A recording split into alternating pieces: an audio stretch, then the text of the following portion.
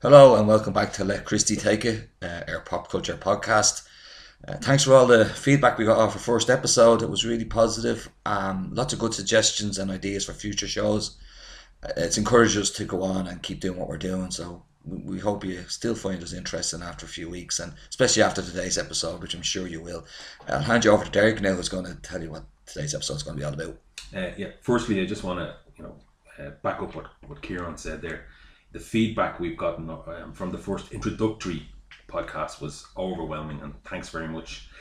Today's episode is going to be about the 1979 version of Stephen King's Salem's Lot. Salem's Lot was Stephen King's second book. The first book was Carrie, and a lot of writers, directors, anyone in the arts there's the curse of the second project, and his second project was even more successful than the first book.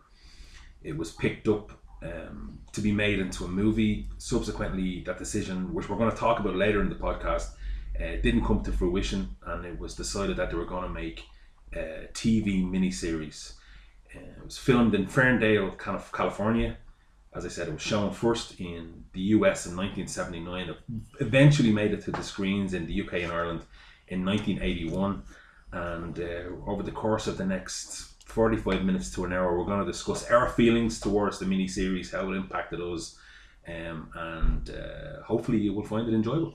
Yeah, and I think what's interesting there, that it aired in America in 1979. It took 2 years to get to Europe and to be screened. You think of today, if you want to watch something now that aired in the USA 10 minutes ago, and you can nearly get it immediately. So imagine, and I know personally, and I think sure you're the same, Derek, I knew nothing about Salem's Lot before I seen the miniseries. The book I knew nothing about, so the miniseries introduced me to the book. But when it aired, I was 10. How old were you? So if you were 10, I was probably 4. No, I think 81, I was 8. Yeah, so these, without no internet, so nobody knew what this team was. It just kind of snuck up on you. But we'll talk about all that and how it affected us later on. We give a bit of background to the Salem's Lot story. So Stephen King, as Derek said, wrote this difficult second novel, which actually, it was twice the size of Carrie. I think Carrie's just a little over 200 pages. This was 700 pages, so it was a massive endearment. And he was an English teacher by trade. You might notice there's a common thread through a lot of his books, that it's the struggles of English teachers and novelists. Well, the main protagonists in a lot of his books are writers. Yeah, so that, and he holds a common thread. But he was teaching a class English and Dracula, sci-fi literature, I think, something like that, horror and sci-fi literature. And those who have read the book, and we're not going to dwell a lot on the book, because to me, and I think Derek agrees, the definitive version of it is this miniseries. We're not even going to discuss the later miniseries. The book is way too expansive. Yeah. I mean, the amount of characters in the book that he manages, he juggles very well. Yeah. It would be you would need a series of podcasts, 4 or 5, just to get through. And do you think if Salem's Lot was made now, I was just thinking this last night, if Salem's Lot was made now, it would be a Netflix production. Well, it is being made now. Yeah, it is. But I think it probably will end up being and probably 10-hour long episodes if they stick loyally to the book. I think what they're going to do is they're going to follow the same format that Stephen King's It, the remake of It, took, part 1 and part 2. Off the top of my head, I don't know who's directing, but I know James Wan is producing it, or at least that was the name attached. And it's probably gone back a while now with the COVID. A lot of productions have gone back. So I can remember vividly the first time I ever seen Salem's Lot, and I seen it when it was on TV for the first time.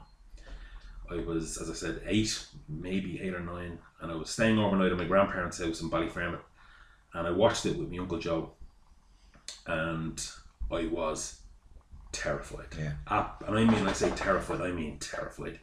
The image of the vampire child, Ralphie Glick, played by a very, very young Ron Scrivener, coming in through the window to bite his brother, Danny Glick, played by Brad Savage.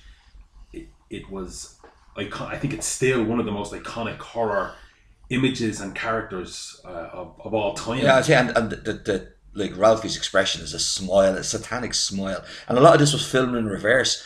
So you imagine how it was all done. So they would start at the bite and go backwards to the window scene, and so it adds to the artistic effect.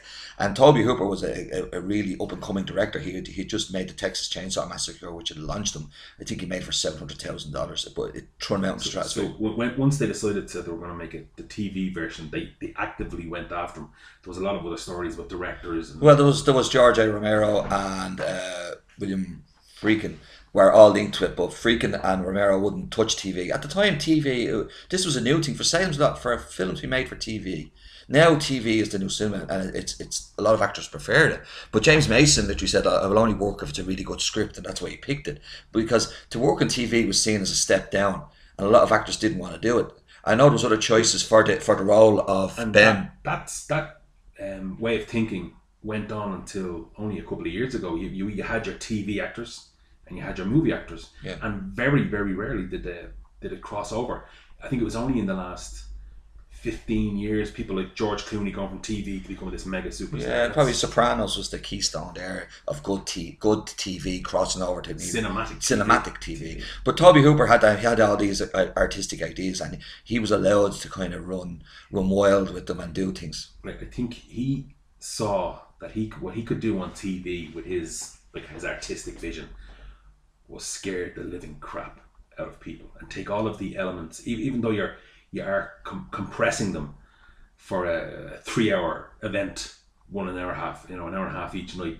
He could use his artistic expertise to, whether it's with the music, with the imagery, with the premise of the vampire itself, and produce what we has produced or did produce. Yeah. What I think is one of the most iconic miniseries of all time. So as Derek was saying, I seen it quite young, and I know we discovered it by chance because my father he turned on BBC One to watch Fawlty Towers, and when he turned her on when Mr. Barrel was being transported in the back of the truck and it's moving up, and I remember saying, "Oh, what's this? This looks a bit freaky." And then he hopped out of the chair, then had a few of the frights. I remember the claw when Ned Tibbet, not Ned, running out of the room. Which guy? The guy who's running out. Remember, he's caught with his wife and he runs out and the claw comes out. The guy who owned the real estate agents. Yeah. Crockett. Larry Crockett. Larry Crockett. Yeah, that's right. So he hopped off the chair. And I hopped off the chair, but again, I couldn't sleep for weeks. So we're going to discuss Salem's Lot as the miniseries rather than all the other ones that went on around in the book, because in the book, as I said, he was teaching English. He stuck very closely to the Dracula kind of line, the handsome kind of charismatic vampire, all that kind of lead, and stuck to the Dracula. So I think they improved on it in the. Well, they improved on it because they, as you said, the book had a very suave, very debonair vampire lead. A modern day vampire, like an old vampire, but living in the modern day. And what they wanted to do was to use a scary vampire. So that's why that image of the almost Nosferatu, the Max Schreck image. That's why there. That's one of the reasons why it didn't get a theatrical release, because there was 2 other vampire movies being released in the same time. There was the remake of the Nosferatu, and there was also another remake of Dracula. So they didn't think there was space for a third, and that was one of the reasons why they pushed it towards TV. There you go. So I get sidetracked when we're talking about all this stuff, and I was talking earlier on about how when I watched it in Ballyfermot, and I watched it with my uncle, and I went to bed that night and I was absolutely shaking with fear, and my uncle, who was in the other bed across from me, stuck his hand out of the sheets up to the window, started rattling on the window like the vampire, and I howled, calling for my grandmother and my grandfather to come in and save me from the vampires. Yeah, no, I was the same. I was terrified. And even last night researching, I pulled the blinds down because you're looking at these clips online and you think, it brings back that fear. And you have that fear when you're a child, it brings that back to you, that nervousness and the heart beating. And even though the other time you turn off the lights at night and you'd kind of run up the stairs a bit quicker, waiting for that hand to come on between the banisters and grab your ankle. But so it had a lasting effect. I think that's why we still love it, and that's why we still talk about it. Yeah, I mean, it definitely would have been something that would have piqued my interest or started the interest into sort of movies and TV and all that kind of stuff, or really and books.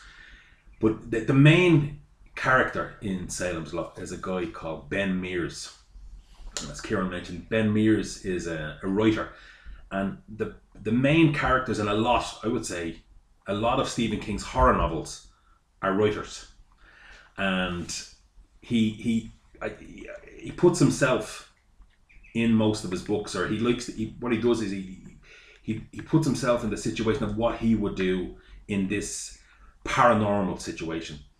So Ben Mears was played by an actor called David Soul, and at that point in 1979, David Soul was probably one of the biggest actors on TV. He was one of the co-leads of probably the most popular TV show on the planet, Starsky and Hutch. Yeah. And well-respected singer. He had a couple of hits. Oh, he did? Yeah. So what's a Silver Lady and Don't Give Up on Us. Don't Give Up on Us, baby. I won't sing it.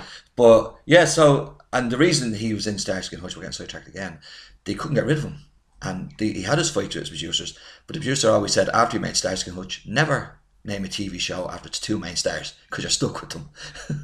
Yeah, excellent. I read that before as well. There's no way you can call in another Starsky. No, because he was Starsky and Hutch. And you know, they're still to this day lifelong friends. They go to the conventions together. You know, you see photographs of Paul Michael Glaser wheeling David Soul in the wheelchair. Yeah.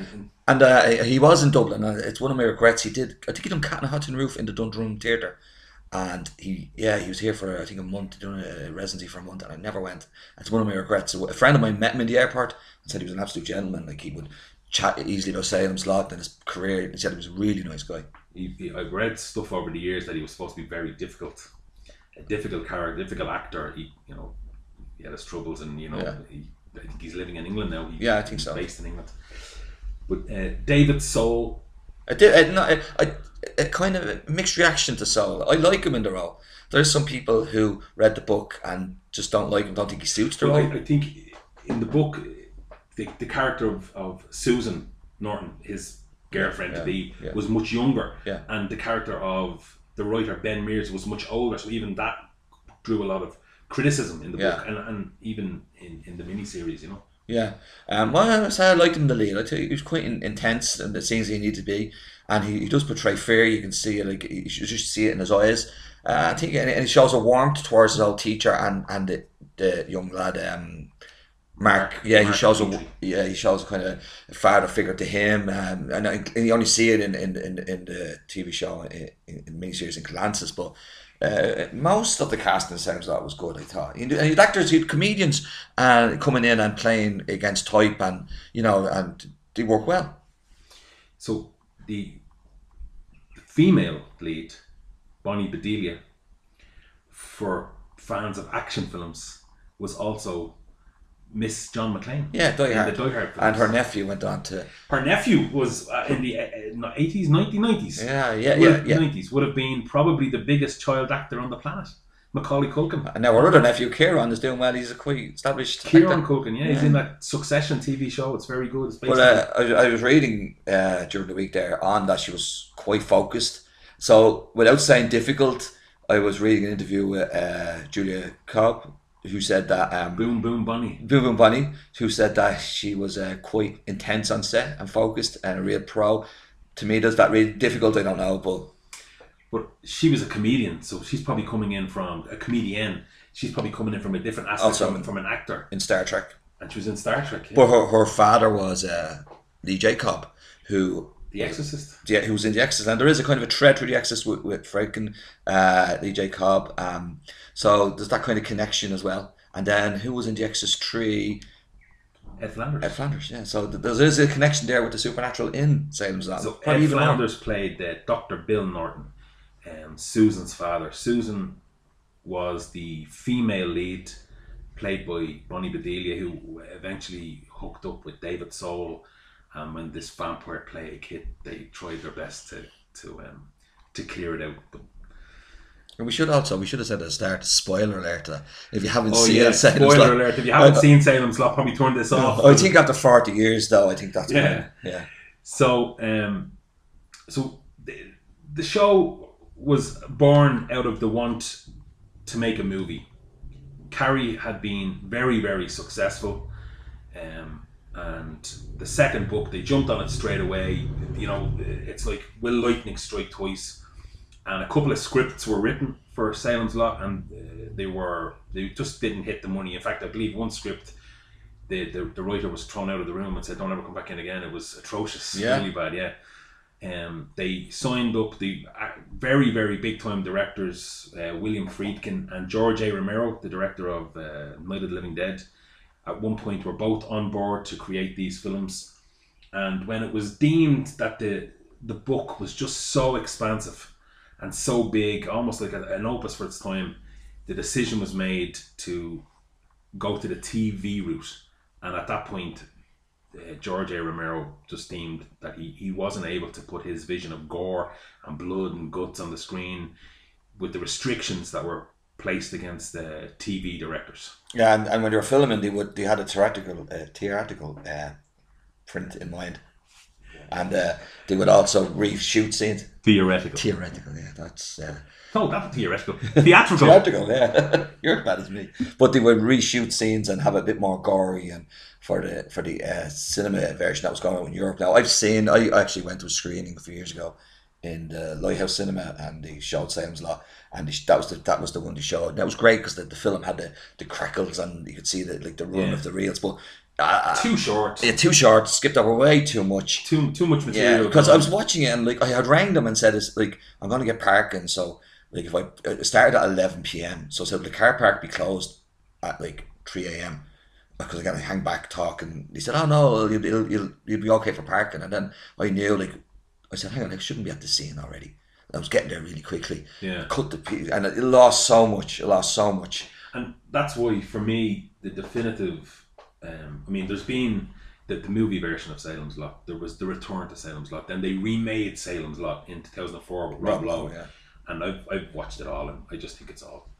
I haven't even watched it. No. Why would you drive a Fiat after having a Ferrari? I wouldn't even watch that new Salem's Lot. What's the point? And I find now that's what's wrong with a lot of King, the remaking of stuff. I think Stephen King has too much influence, to be honest, and the directors haven't got that creative freedom. I agree with you to a point. I agree with the fact that a lot of the remakes are very poorly done, or not a lot of heart in them. But unfortunately, what ends up happening is that, as you said, Salem's Lot was filmed 40 years ago, 1979. Filmed in 76, 77. Yeah, released 79. And how many 18-year-olds will actively seek out that 40-year-old version? Just using that as an example, It was a TV miniseries in the 90s. Yeah. And Tim Curry playing Pennywise, and it was okay. It wasn't great. It was okay, but to me, Tim Curry was amazing in it.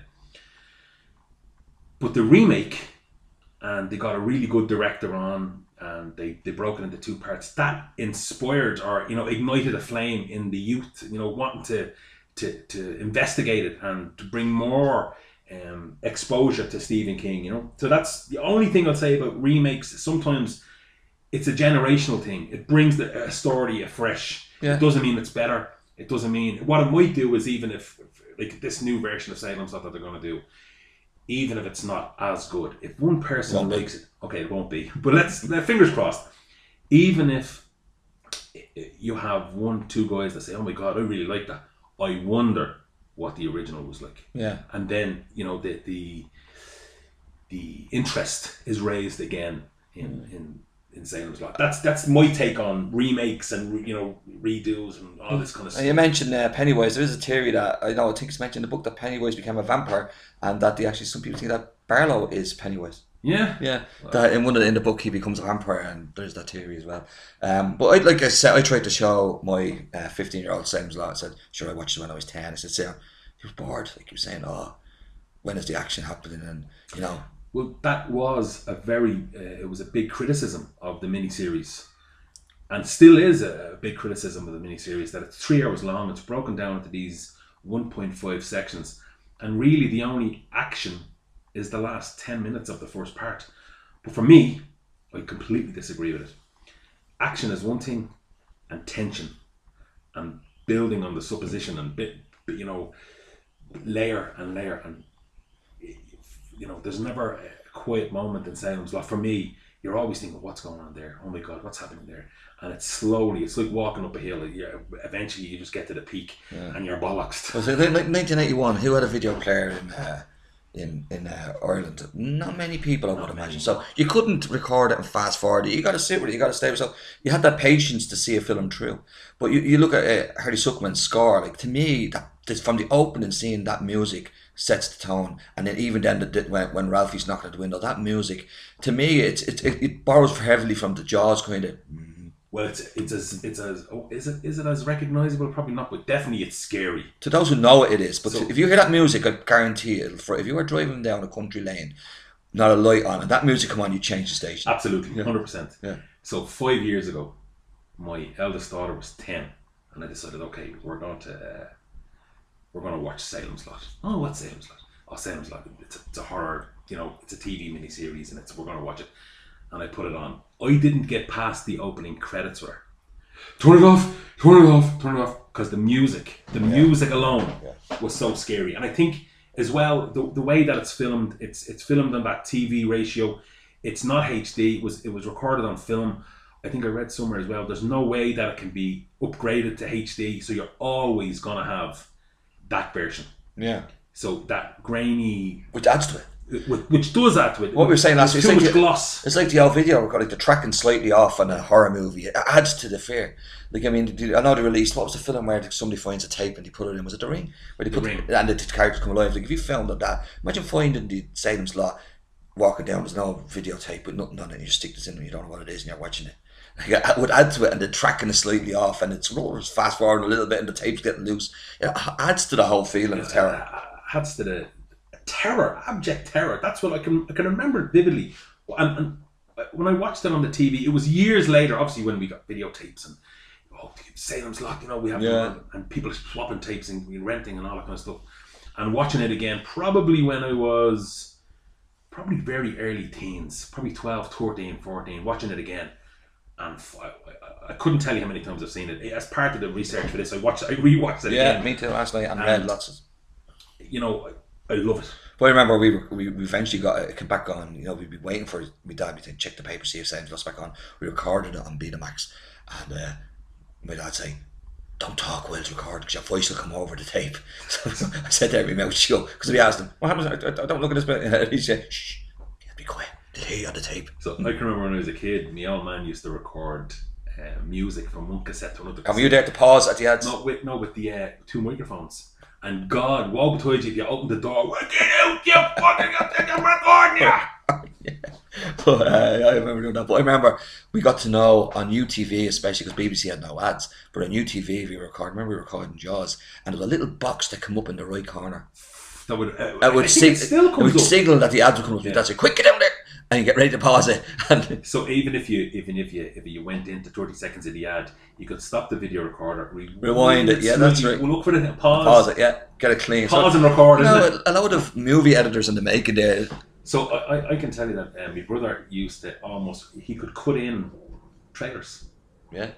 So he would take trailers from a different film and we'd keep their videotapes. Yeah. There you go. So, bit of tape on the back of them. Yeah. Well, so back to Salem's Lot. Back to Salem's Lot. We this will happen us over the podcast. We will get sidetracked, but it adds to it, I think. I think the original name of the book, Second Coming. Second Coming, and why was it not called Why did Stephen King?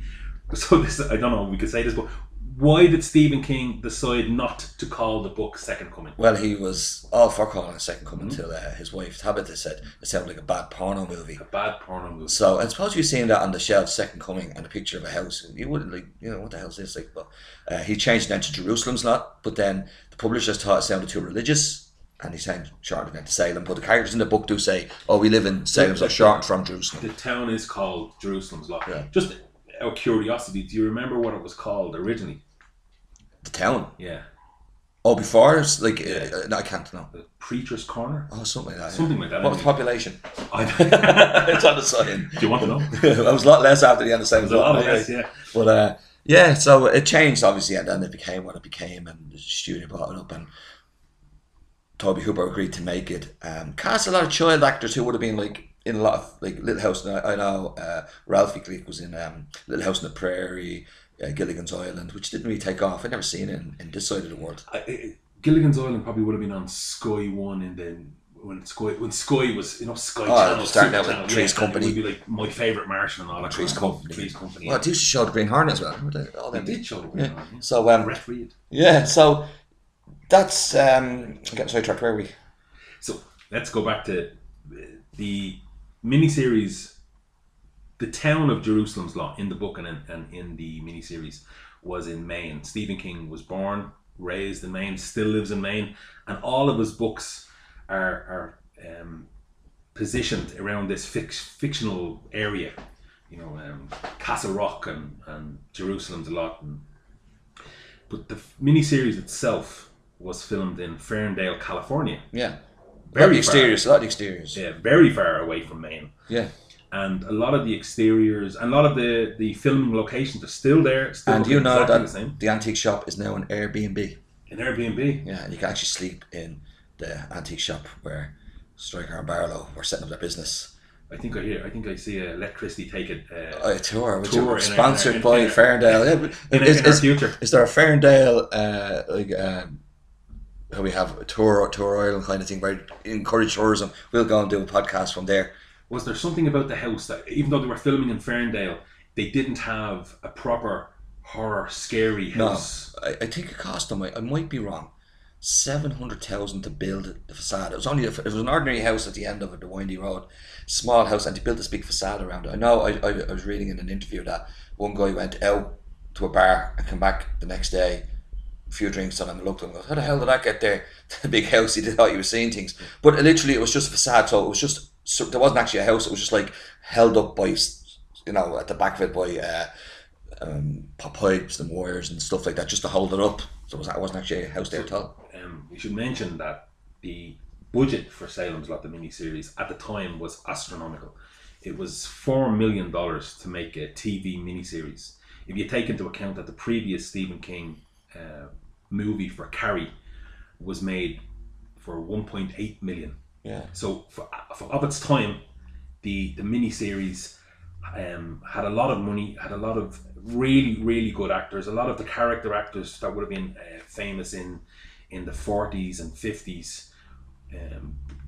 Actors like Lew Ayres, Elisha Cook Jr., all these guys all character actors play roles in Salem's Lot, and very, very well actually. Yeah, and some of them had worked with each other in the past, obviously, and they're reigniting those past roles that they would have played together. But I think Ferndale as a setting is really good. It's like an old village in time, and if you drove through it, you probably wouldn't stop because it's not much to offer. It has the graveyard up on the hill, obviously where they bury Danny, that's famous funeral scene. So it overlooks the town. They changed the name of the graveyard, obviously, to Salem's Lot or Jerusalem's Lot. So, it's something I'd love to go visit. But I'd have to say, stay in the Airbnb, I don't think it'd last a night. No, I don't know.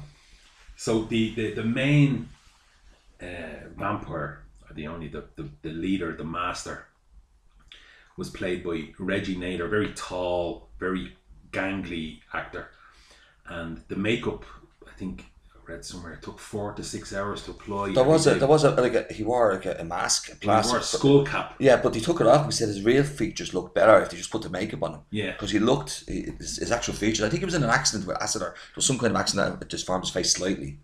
And the colour, the bluish colour. Yeah, but that caused a nightmare because Toby Hooper was saying, especially in the final scene, spoiler alert, where Ben stakes him, the makeup kept on coming off and cracking. It was cracking constantly, yeah. And as well with the contact lenses, they could only be worn for about an hour. Well, do you know how they got that effect? They would use film roll and Toby Hooper stuck this film roll that reflected light, stuck it onto the contact lenses, and he would shine 100-watt bulbs when they're filming, so the light would bounce straight back. That's how they got the big yellow eyes. Oh. Yeah.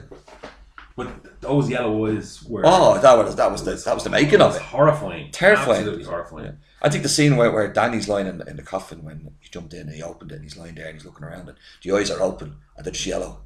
Like these things like that, you know. So that was the final. That was the point when he sits up. Was the part one. That's what got everybody. The tension was building. And are they? You know what's happening? Is it what we think it is? Is it vampires? Is it what? Absolutely. Mike Ryerson played by Jeffrey Lewis, Yeah. the father of Juliet Lewis. Yeah. He jumps down into the coffin. He's kind of almost. It looks like something's whispering to him. He has semi-hypnotic. Yeah, he's hearing singing or something. And he's And looking I around. think it's a case of where, he was being hypnotized to a point where the sun was going down. But was it? That's it. I've wondered about that scene because it's still sunny. He opens the coffin.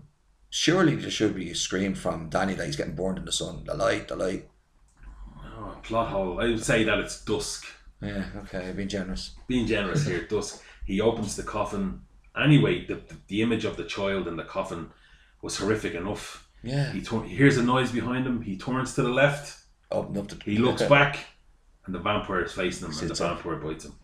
And it's just, It's our ultimate cliffhanger. It is the cliffhanger. It just stops, and that's the end of part And that one. music kicks and in. then you have to wait. Yeah, you have to wait for 24 hours unless you have a video I player. think it went out then. That went out on the Monday, and it aired then again on the Wednesday. So in America, there was a gap of a week, but in the UK, there was only a few days of a gap. So I do remember my father trying to furiously figure out when the hell the next episode was on because he didn't want to miss it. Yeah. So you couldn't record it, so you had to make sure you were there to watch it. It was crazy. So like 3 hours long. It's not a short watch. It's actually something I wouldn't recommend anybody watching one go. I think you should watch. Not made to. You should sit on and think of that first half, what went before, Yeah. stew on it, and then go to the second one. No, because if you watch it in one big sitting, you will drift. I would imagine that the slower scenes will have you waiting for the scenes to come up. But like when I went to see it in the cinema at the time, there was people who had not seen it. So there was a lady, and like, this cinema serves a couple of beers, so obviously a few people had a few beers. So I was grand. I was driving, but my two nephews were with me who had seen it only on the small screen, and they were kind of loving it. But there was a lady in front of me who was screaming like and that scene when he set up and she hopped out of the chair and she get me out of here. And I got more of a laugh at the fact that she had never seen it. Yeah. Because if the majority of that audience had seen it, they must have, because I mean, I know it was a Stephen King festival over Halloween, but a lot of the people there were our age and who would have seen it as kids. Anyone going in to watch, so, like, I mean, I wasn't there. I wasn't in the country at the time, but I would have been there with bells and whistles on. Yeah, I know. And anyone who would have been a fan of Salem's Lot or a fan of Stephen King, and especially a fan of his writing of the film. Some of the films are hit and miss, but absolutely should have known what they were going in for. Yeah. So I would say what you were just describing there, I'd say her boyfriend was the fan. Oh, come on. Yeah, you like no, this. Gran, it's not that scary. Yeah. It's not Yeah, that but she scary. wasn't that young. I should say, but it could be, But it did add to it. Again, it was the shortcut, so it was what it was. But I'd like I was all set in for the whole 3-hour epic, like, and then I knew with the cuts I was going to be home in time You were for going bed. home I was in going time home to early. make the car park. Yeah. So the main vampire, his minder, his protector, what's the correct word? His ward, Yeah, his enforcer. enforcer, was played by the English character actor James Mason. Which was a big coup at the time to get an actor big like this. coup. James Mason, very, very popular. Big chops in the movie. Very, very distinctive voice. Master, that is the master. Now, he had a little clause on his contract though. So the clause in the contract was that definitely towards the later part of his life, that any film he was making, his wife had to also have a part. Yes, and she obviously had a part as Marjorie Glick, the mother of and Danny that's Glick. another key scene where But do you know what? shoots She is very good. She wakes up in the mortuary. Yeah. Again, spoiler alert if you haven't She has seen the it. awakening. It's calling for Danny and Ralph, isn't she? Where are you, Danny, darling? It's An Australian actress does the accent well. She was Australian. yeah, but James Mason, very, very well known actor, very known more so for his role in Lolita, a very controversial Yeah. film of its time. But to get Lots of war films. lots of war films, but to get someone of his standing, But he's sinister in the yeah, role. to be in a TV. Yeah, he's sinister in it though. He did say that he would work only if the script was good, and he obviously thought it was a good Like script. some of the lines he has in it, I think it's when we'd love to meet Mr. Straker. It's Kurt Barlow, Kurt with a K. He will enjoy you. He will enjoy me. He'll enjoy me. He will He'll enjoy enjoy me, you. and he will enjoy you. Yeah, so you have that. Yeah, medium rare. There's a scene towards the end. As I said, we both rewatched Salem's Lot over the last 24, 48 hours just to have it refreshed in the brain. And the scene where there's a scene where Mark and Susan go into the Marsden house, which is the big evil house overlooking. Which is why they're on that train of thought. Do you think it's a few films in one? It's the haunted house. It's the vampires. It's and the romance. Yeah, it's raw. It's a few, and then it's the small town, like the gossip that strangers coming in. Who are these strangers coming in here? It could be about anything. Like I mean, I'm sorry, you can go back to that, but even while it's in my head, like think of COVID today, like the vampire, it was like a virus they were getting, and they looked sick.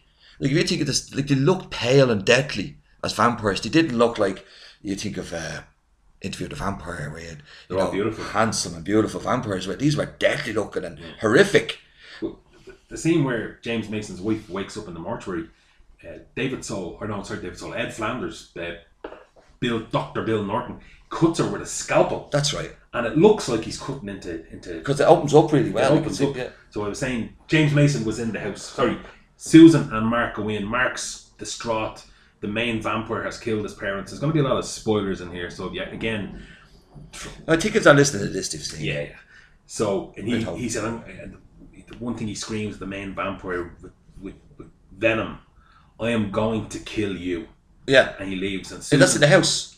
That's in his house. Yeah. I mean, towards, I'm just talking about some of the great lines that James Mason had in such a, almost without saying anything, his presence. Yeah.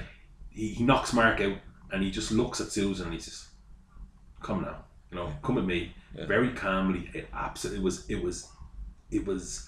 the tension was palpable. But when Mark was trying to get into that house, I was terrified. I said, what the hell are you trying to do? I would not, at that age. Big plot hole. Yeah, be trying to get into there. I would not. Would you go? You'd be getting out dodge. Like, you wouldn't be hanging around. Because, like, would a young man, like a young kid like him be able to kill like, he looked 7 foot on the screen. So, yeah, I agree with you. But think about this. You're an only child. And this fucker has just killed your parents. It always struck me that he hadn't got a close relationship with the father. He was kind of wrapped up in his horror. And I remember the father was saying to him, when are you going to get over all this stuff? And there was always that coldness in it, I thought. The father says to him, I just worry that you're not going to be able to make a living. And he goes, I'll make a living. Yeah. But, don't worry about me. Then again, that could be Stephen King, thinking, yeah. That's himself growing up and having. I know his mother was a very.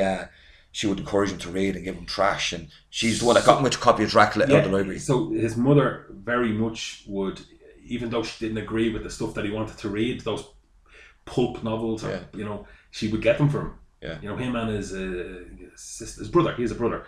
Yeah. She would buy them for him, and he goes, Jesus, another one. But yeah, she would buy them for him, and encourage him to just read, because reading broadens the mind. Yeah, and she was an avid reader herself. As Mr. King addresses all his dear avid readers, but he said before, like, she would, if she had 100 pages left, she'd open up her cigarettes and sit there and plough through that book and then toss it aside and go, trash. Yeah, so I have to say I'm a bit like that, except for the cigarettes.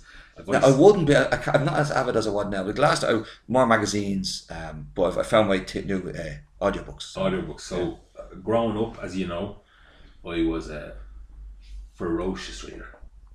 It wouldn't be outside of the norm to read 2 books in a week, if not 3. So I remember you giving me the stand and saying, "Here, read that. I want them back in a week," and it was about like over 1,000 pages. Yeah, I want them back in a week. And then obviously, life gets in the way, and wives and partners get in the way, and children get in the way.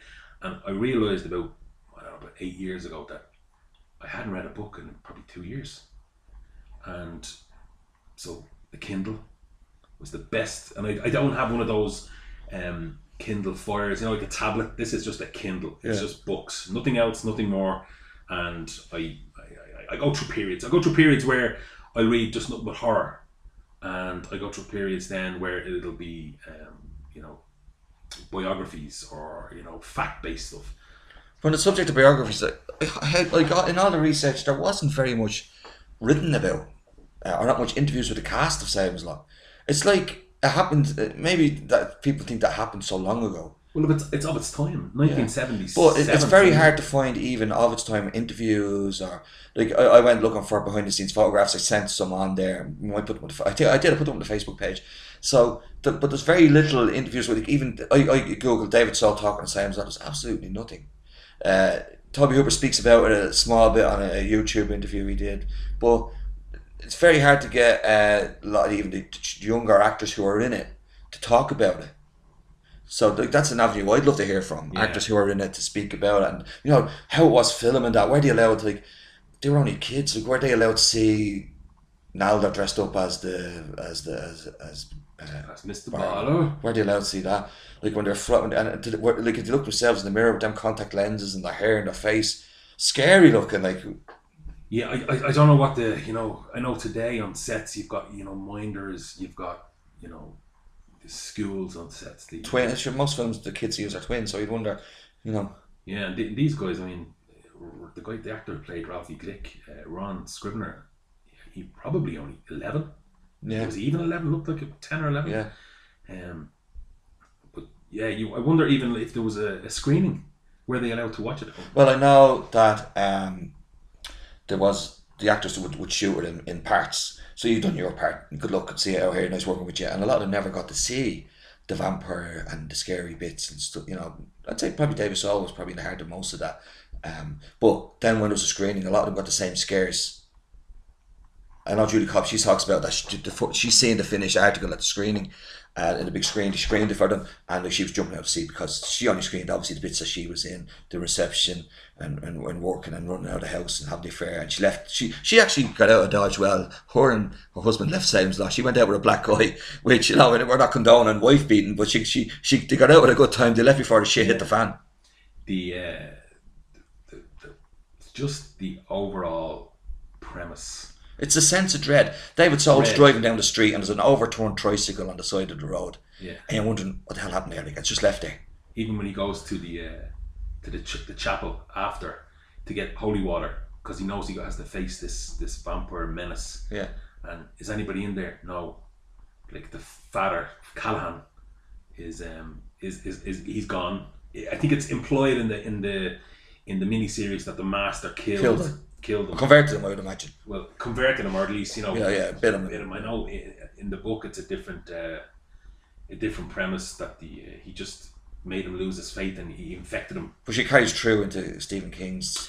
That character. Yeah, the character. I've never read the books now. I've read pretty much everything that Stephen King has written except the Dark Tower I didn't get series. into that. I didn't like that. And Father Callahan, who's the priest in Salem's Lot, has a very big role, a pivotal role. Don't ask me what it is because I don't know, but I know that character is in a series of Stephen King Dark Tower novels. The Gunslinger, Roland the Shane. Yeah. They made a movie about it. Yeah.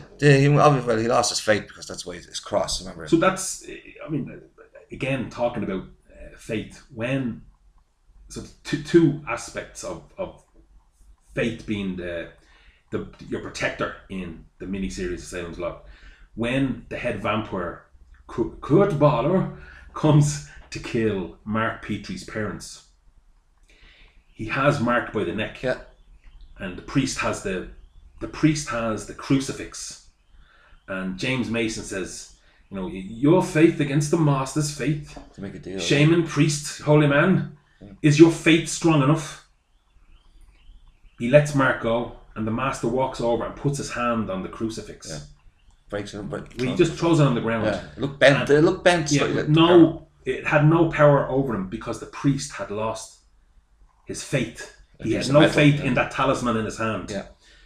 The scene that we spoke about earlier on, where Ben Mears and Bill Norton go to the mortuary because Danny Glick's mother has died, and they want to see for ultimate proof if it's a vampire. You know, they're just, it's all speculative. You know, because of all of the clues that it's vampirism.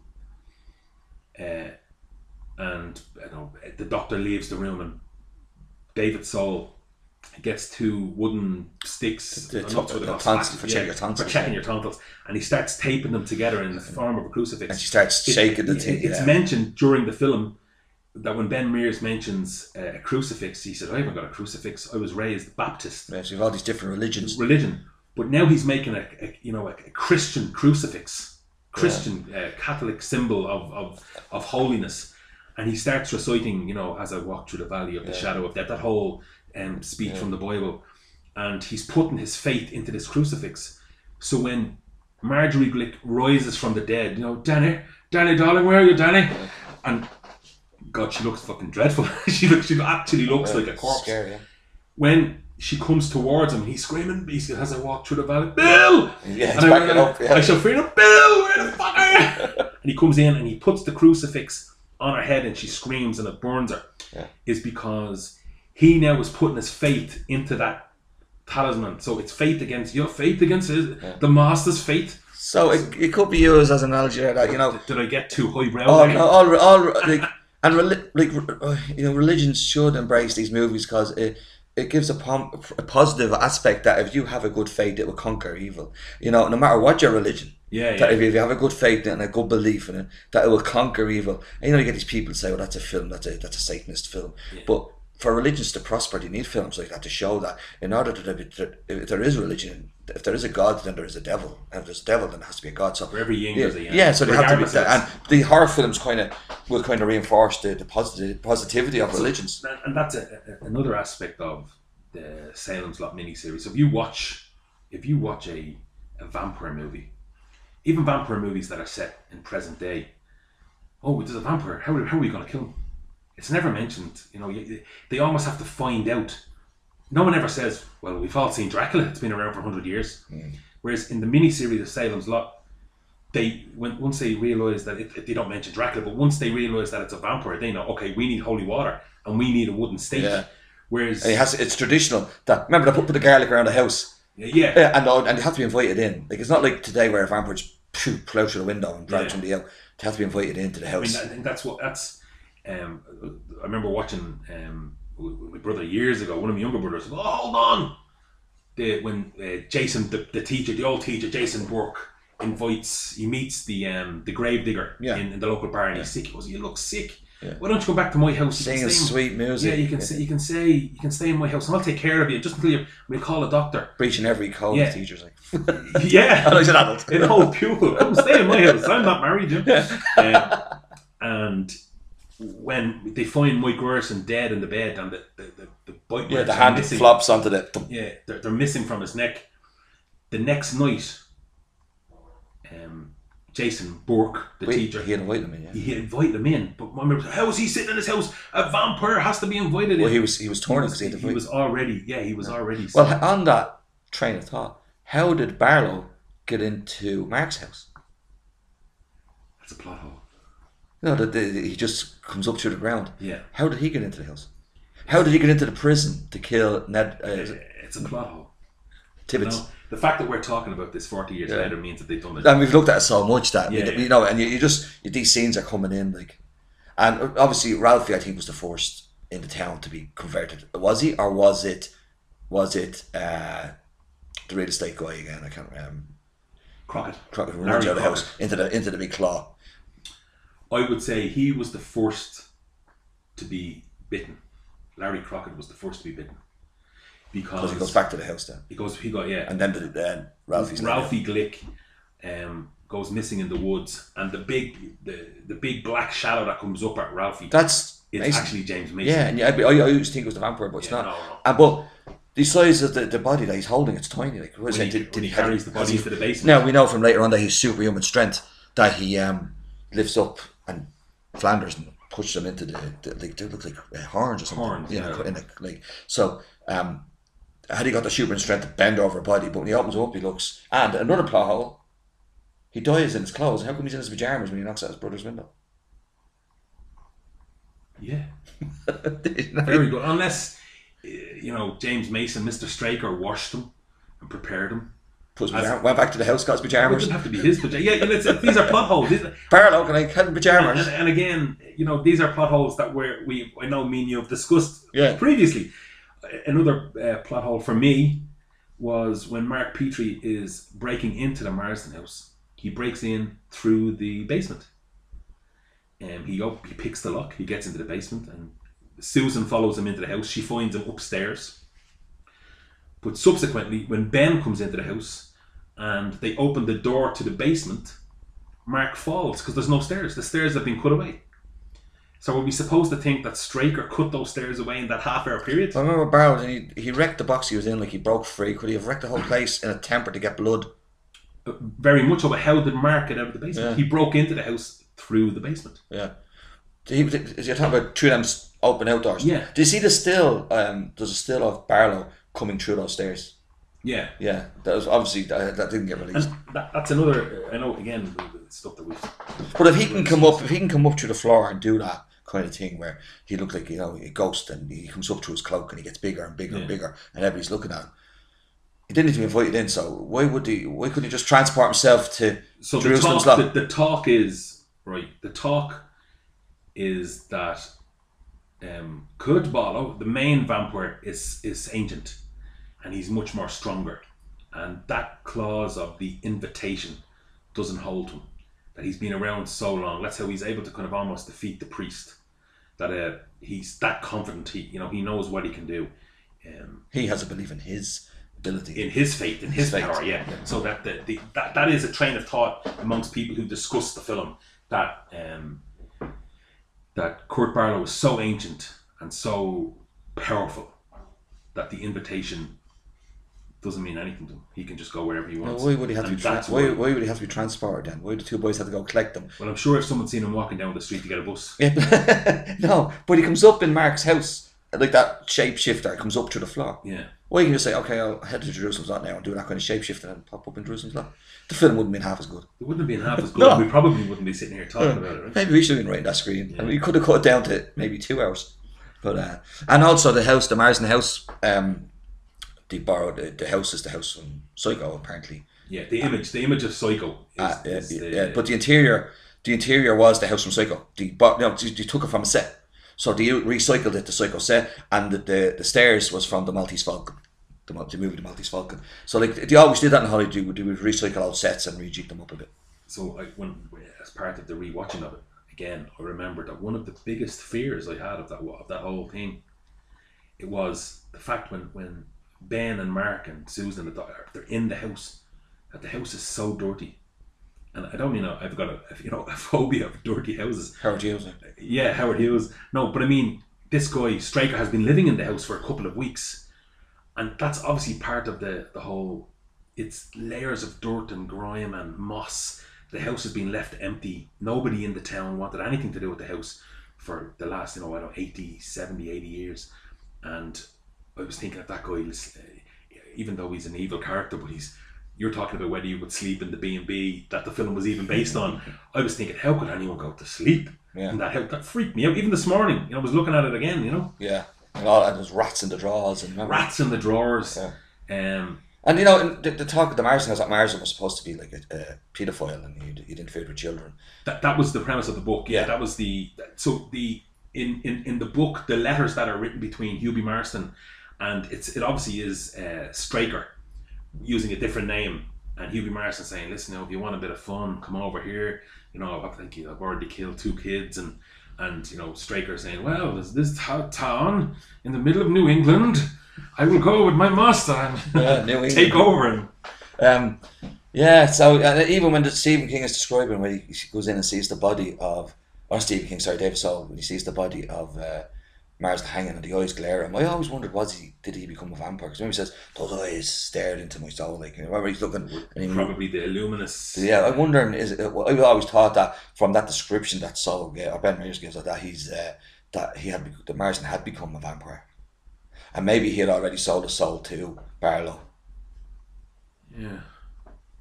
Perhaps not. Yeah, well, it's worth talking about. I mean, there's so much extra material has been written. There's a short story, One for the Road, I think it is, which is set around a car that breaks down outside Jerusalem's lot. There is there's a TV show being made now with what's the guy from The Pianist? Aiden. I think the guy from The Pianist. He's going to be playing Hubie Marsden, I think, in a TV show based on the pre. Oh, that'd be good. Yeah, and the girl from Schitt's Creek, Stevie, I can't think of her name. Okay. No, obviously that's been delayed due to the COVID, but there's still such a massive interest. I've never watched Castle Rock. Is there any? Yes, season 2, Castle Rock. I haven't watched it all yet, but yeah, the Marsden house is in it. Okay. If you're a fan of Stephen King, you will like it. There's elements of different parts. So it's a couple of Easter eggs hidden around it. A lot of Easter eggs. A lot. Like Annie Wilkes is in it. Misery. She's the nurse, but she's now in Jerusalem's lot, and all that kind of stuff. Sorry, Derek. Just I think like it ends on a quite sad note. Well, before when he finds that she's turned to vampire and he goes to kiss her and her eyes open. His girlfriend, Ben, Bonnie Bedina. Kiss me, Yeah. we can be young forever. Yeah, but he stakes her and so that was quite. And then it goes back to the church with the glowing bottles. So it shows that they're continuously running. Yeah. And now, when that ended, it's left like that because they had planned to make a miniseries, a weekly show called Salem's Lot, and it would follow them around and they're being chased by the vampires, and it never happened. Well, I'm glad it didn't happen. Yeah, me too. Would have ruined the whole mystique. Yeah, it would have ruined the whole mystique. Like the actor who played Mark Petrie, Lance Kiernan, of his day, was kind of like a sex symbol. A lot of the young actors in it were teen idols. He was in a very famous TV show. A lot of American shows that didn't make it across here, they were in. Like even Danny would have been in a lot of American shows that wouldn't have made it across, but would have been big child stars over there. I think he's in a rock band now, isn't he, Danny?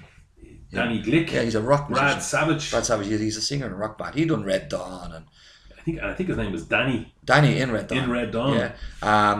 I think Mark Petrie, Lance, he never acted again. I don't think he did a few small. He was in Enemy Mine. Yeah, but he had a bigger role, and it was they just showed his death in it. But the role was much. We went back thinking back in time, and that was cut. Ralphie, I know he tried a few more films and didn't work. So a lot of the child stars, they're probably all now best known for Salem's Lot. Yeah. And David Soul still has. He made a few movies, but can you name another David Soul movie? Probably not. No. And I know he actually went down the mini-series route. He became very prolific in the 80s and early 90s, making successful mini-series. But no. So probably Bonnie Bedina was probably the biggest one. Which the Die Hards. The Die Hard. That was it. Oh, Fred Willard. Oh, Mason, of course. Yeah.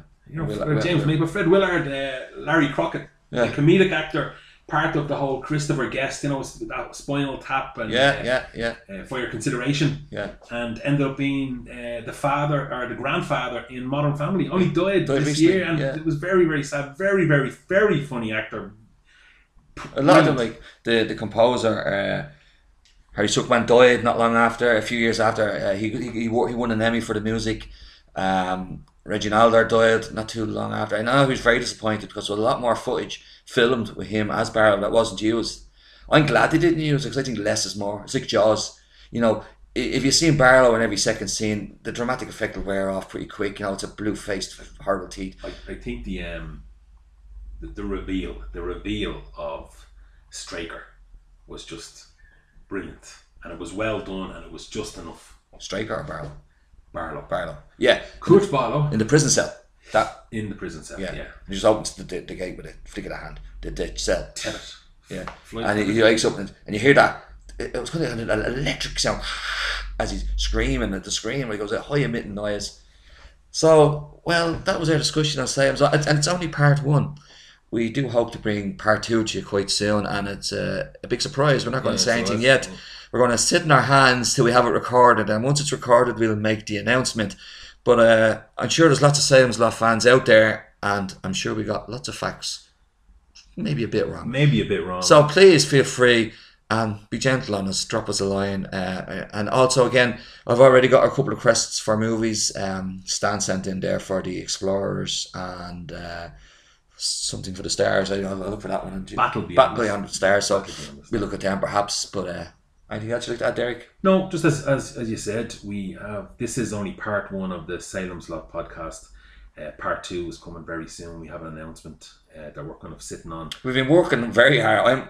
I was up all hours, Derek, and we've been talking all night, and we have something lined up, and we're dying to tell you all, and we're dying to shout it from the rooftops. But once we get it on tape, as you say, press pause and record. Once we get it on tape, we'll make the announcement, but we're both very, very excited. Yeah, so part two is going to be coming in a couple of weeks, but over the next couple of weeks, we're going to try our best to knock out about 2 podcasts a week. It's not always going to be about movies and films. It's going to be about music. It's going to be about books, plays, anything really that we find interesting. And what we also hope to do is, separate to all of the movies and books and films, is kind of like local heroes Yeah. Anyone from the area, or even in your area, Coolock and or Cork, Kerry, Let us Wexford, know. Yeah. anyone who you think would be interested or would interest us in interviewing. I mean, to give you an example, one of the top female comedians in Ireland at the moment lives across the road from From my the mother. studios. From right across the road from the Leave It to Christie, Let Christie Take It And studios. that's the first mention, the studios. And this, you're getting good at this. And like we grew up, the house right next door to me, a boxing world champion lived there. So like there's a lot of really, really interesting characters and people who went on to do, you know, very significant and still have significant things to achieve in Ireland. And we hope, if possible, if we're lucky, to get them sit down for about 40 to 45 minutes and to discuss their career and discuss, you know, their achievements and what they plan, what they have coming up next. And that's all to come. We thought you'd leave it on a kind of a happy note after all that talk of death and vampires and Death and blood and vampires. religion. And but yeah, as Derek was saying, also characters. You know, Clondalkin, you had Jamesy on his bike and all these fellas. Like, we talk about characters like that. There's lots of characters around, so that's another angle. And we'll do small episodes on that. Like, this is a long episode because we're very passionate about Salem's Law. But sleep's tight tonight, and if you hear knocking at your window, don't open it. Thanks very much. Bye.